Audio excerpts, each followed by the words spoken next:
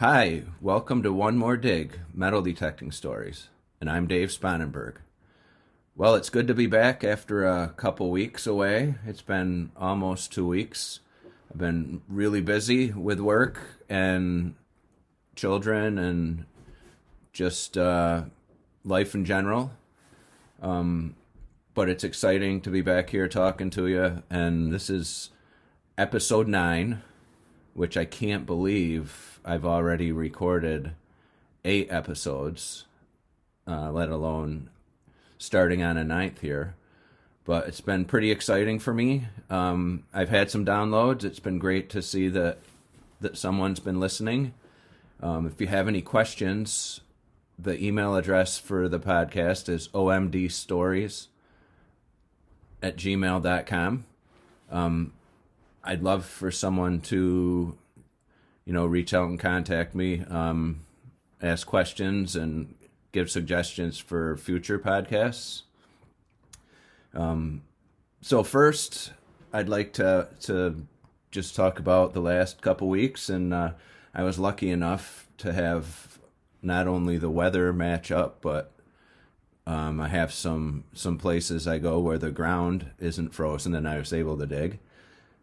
Didn't find anything super, but finding anything is fun. So I found an 1800s button, and I found the end of a Victorian cane, like the gentleman used to walk around with. I believe that's what it is anyway, a cane tip. I found a sheet of lead in a really old farmstead, and dating back to the 1700s. And I know that lead's been used for so many different things over the years, especially in the, before we figured out that it wasn't super healthy for you. But they used to obviously make it out of bullets, or make it into bullets. They'd make toys and jewelry and utensils. And one time I even found a point that I think was an Indian point that was fashioned out of lead. It was obviously a little bit soft and maybe unlikely that that's what it is, but it certainly looked like it. It was definitely cut that way. So it was a sheet of lead, and I know back like in the Civil War era that to seal jars, they would put a piece of lead over the top, a sheet of lead, small sheet of lead. And so I'm not sure if that's what this was for. I'd like to think that's what it's for, but I'm not sure. But it was still something really, really cool to find. But lead used to be used for everything over, since it was probably first mined, it's been used for different types of implements that humans have used. But other than that, the usual pull tabs and bottle caps and square nails and those types of things. But first digging of the year, it was a lot of fun. So my main topic in today's episode, I call Mother Nature, and I just thought I'd run down a few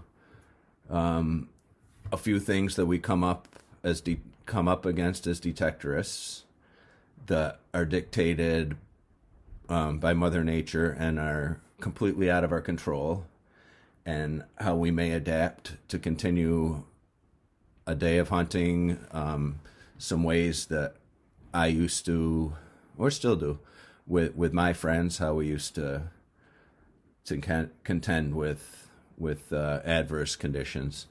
Because sometimes that's the best time to go, so folks don't bother you and ask you questions, and people generally leave you alone more if you're in the rain or something. But let's start out with hunting and metal detecting in the dark. One thing we used to do long before headlamps. Now we all use the headlamps like hikers use, and and even certain metal detectors like the Nokta Macro Simplex has a built-in flashlight functionality that I have a Simplex, and it's really pretty neat. But back before all of that type of technology, we used to take these little, maybe 4-inch long flashlights and tape them to either our hat or onto our headphones. And with that, we'd be able to continue hunting in the dark. We used that on land, and mostly I remember in water. We did a lot of detecting at beaches at night after everyone went away, and we found that having the lamp on just extended our ability to hunt into the night. You could see well enough to maneuver around out in the big open space in a lake, but the light allowed you to see into your scoop, so you could see what you found and if you found anything. Generally, what you found. Sometimes many scoops later, like a pull tab,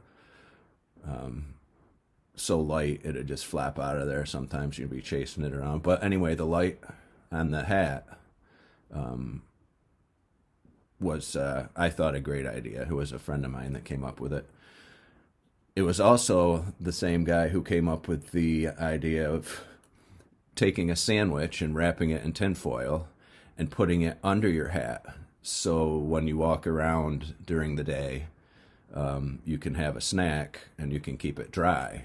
Because we were out there wearing wetsuits, so we didn't have pockets to put things in. So I even had one friend, Kirk, who would put a little 8-ounce beer up in there under his hat too, for when he was wandering around. So yeah, that's the way we handled sustenance, so to speak, water hunting. Obviously, on the land, you just would have your cooler over at the car or whatever, and be able to run over there and grab something to eat. But yeah, so that's how we dealt with both dark and hunger. We had one trick where we would use silicone spray to keep mud and dirt off of our lesh digging tools and our boots and our loops, depending on where we were. If we were hunting in out in a plowed field, you could get pretty gabbed up and bogged down with mud on your feet and your loop. So we used to spray the digging tool, the boots, the loop, shovel with some silicone spray. This would keep the mud from caking on our tools and our feet. So that was an interesting kind of idea that one of my friends had to solve that issue. Many of you are probably from areas of the country or of the world that have ticks. I shouldn't say of the world because I'm not certain how widespread ticks are, but I know in the Northeast where I live that they're a big problem. And we found these items called blousing rubbers. And what you do is when you go out and, let's say, well, right when the season starts in May all the way through September, we have a lot of ticks. And so these items, they're like sort of like rubber bands, but a little bit wider, and they go around the cuff of your pants, and they keep ticks from crawling up your pants, up your pant legs, and they also keep ants out and what have you. But the ticks are terrible here, and you think even in October you might be out of the woods, and you get a nice warm spell, and they come right back out. And so that's one thing. We spray ourselves for ticks too, but we use those blousing rubbers on the pant cuffs, and it keeps them from being able to crawl up and get on our skin. Now let's get to how we keep ourselves and our equipment dry during rainstorms and when we're hunting and in various rain situations.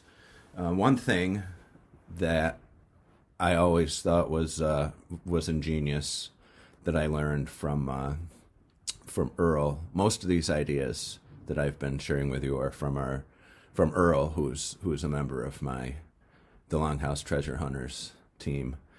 And so Earl came up with this amazing idea of when you hunt in the rain and your headphones aren't waterproof, which in the 80s, 90s, and 2000s they weren't, and now they're just starting to come out with them now, he would wear a shower cap, and that would keep the headphones dry.